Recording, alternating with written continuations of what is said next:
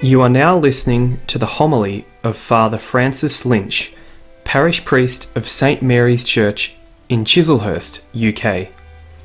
This service is provided by the Lectio Divina team, part of the LOV Verbum Dei ministry, who invites you all to share this reflection and their love for the Word of God.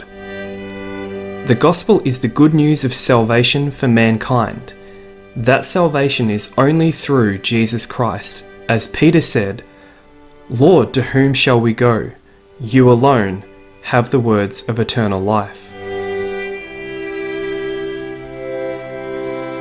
In the name of the Father, and of the Son, and of the Holy Spirit. Amen. Today, I'd like to welcome in particular the LOV, the Verbum Dei family community and members, and also the Logical Bible Study ministry, and anyone else who happens to be listening. Today, we celebrate the first Sunday of Lent. Celebrate, I'll just remind you, doesn't necessarily mean to make merry or to have a party. It means to take something very seriously. And what celebrate actually means, by the way, is to bring something which happened in the past to the present.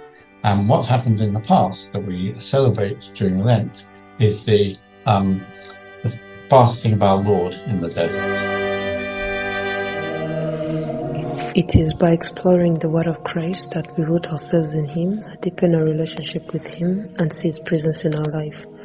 We also want to let you know that there is a group of LOV members who are going through the catechism using the catechism in your podcast from Father Mike Skims on WhatsApp. So if you want to join the group and being part of a community to read the catechism in an interactive and fun way and supported spiritually by others, click on the link in the description to join our community.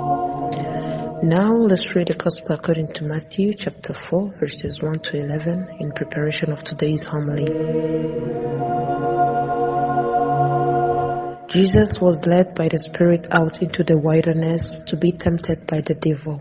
He fasted for 40 days and 40 nights, after which he was very hungry, and the tempter came and said to him, "If you are the Son of God, tell these stones to turn into loaves."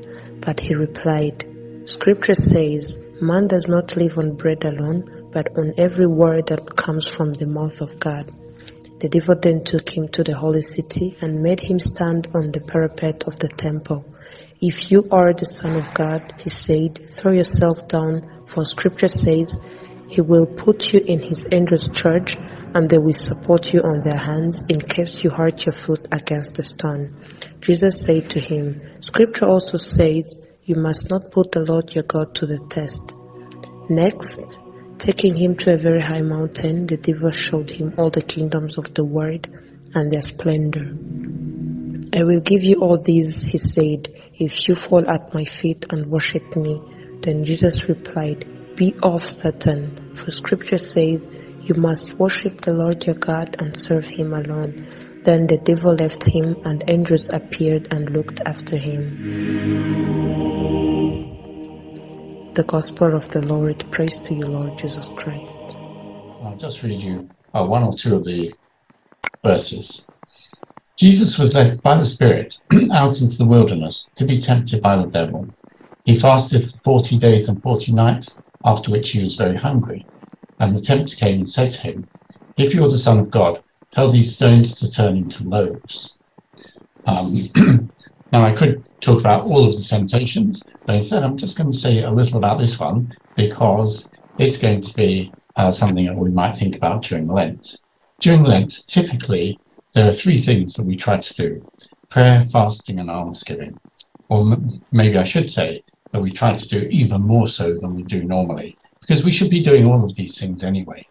But Lent is a time to recharge the batteries, to think about the things that we should have been doing and sometimes have been doing in a sketchy and patchy way, but to do them with more seriousness and to concentrate on them.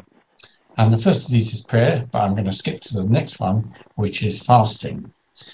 Typically, fasting doesn't mean giving up all food. At least typically in Christianity and in many other religions, that's not really what fasting means. It means giving up certain sorts of food and for certain times. So, for instance, fasting in the Coptic Church in Ethiopia, for instance, they have fast on Wednesday and Friday, but it's a fast from dairy products, from meat and dairy products. And I think, and it may be just a regional thing, and I think it goes on for half the day of Wednesday and Friday. So in the afternoon and the evening, you're not supposed to eat dairy products. And they count that as a day of fasting, and so it is, because that's what they mean by the word. And we mean by fasting, for Ash Wednesday and Good Friday, the only 2 fast days left, we mean giving up. We mean giving up all food. Typically, you're allowed to drink, not alcohol, but you're allowed to drink other things. But giving up food, apart from 1 main meal and 2 collations, or 2 really small meals, 2 small snacks, really. And to some people, that's not fasting, but it is. Fasting is giving up a certain amount of food, sometimes a certain type of food, for all of a certain time, or for part of or for patchy times. So the real thing that I'm going to say now is, what sort of things should we give up for Lent? Because in the past, especially, Lent was a time of giving stuff up. And typically, it was a time of giving up certain sorts of food or other things that we take in.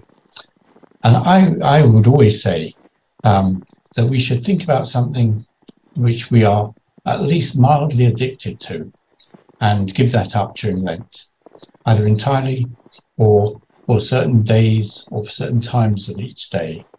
And if it's something that we are sort of addicted to, mildly addicted to, I hope, then we will feel the pain of that.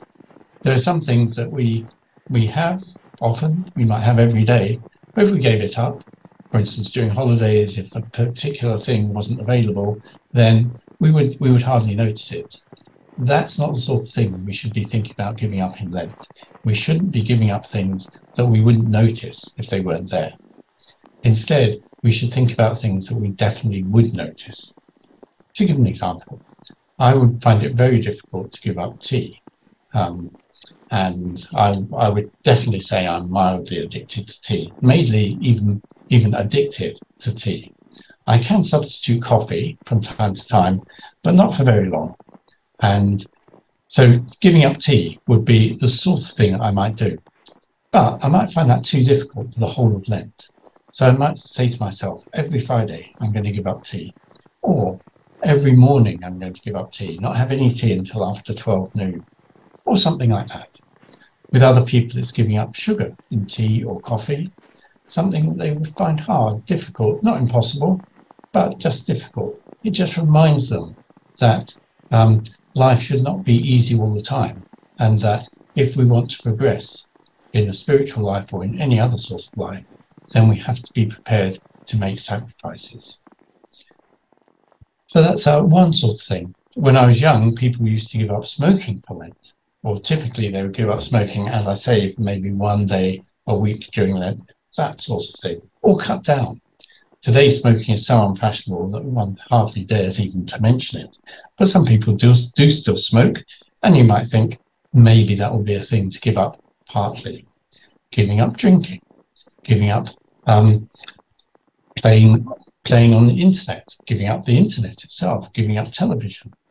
All of these things, some people could give them up for the whole of Lent, for every day in Lent, and some people could not.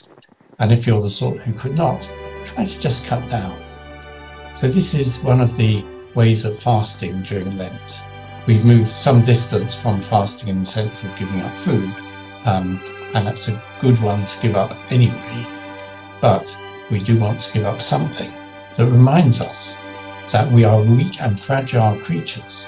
It reminds us of our own mortality, and it reminds us that Jesus Christ himself fasted for 40 days and 40 nights in the desert, after which, as Matthew helpfully points out, but probably knew already, after which he was very hungry. And I'll end with a blessing. The Lord be with you, and may Almighty God bless you, the Father and the Son and the Holy Spirit. Amen. The Lectio Divina team hopes that this homily has helped you to deeply welcome the Word of God and give you the strength to put the Word into practice where you are. You can send us your prayer intentions by emailing them to us using the following email address: lov_verbumdei@outlook.com. All these prayer intentions will be prayed for in our daily Angelus group call on WhatsApp and also during our different weekly prayer groups, gathering both in person and online.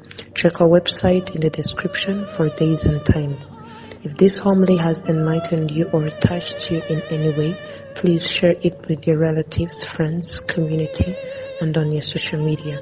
Have a blessed week.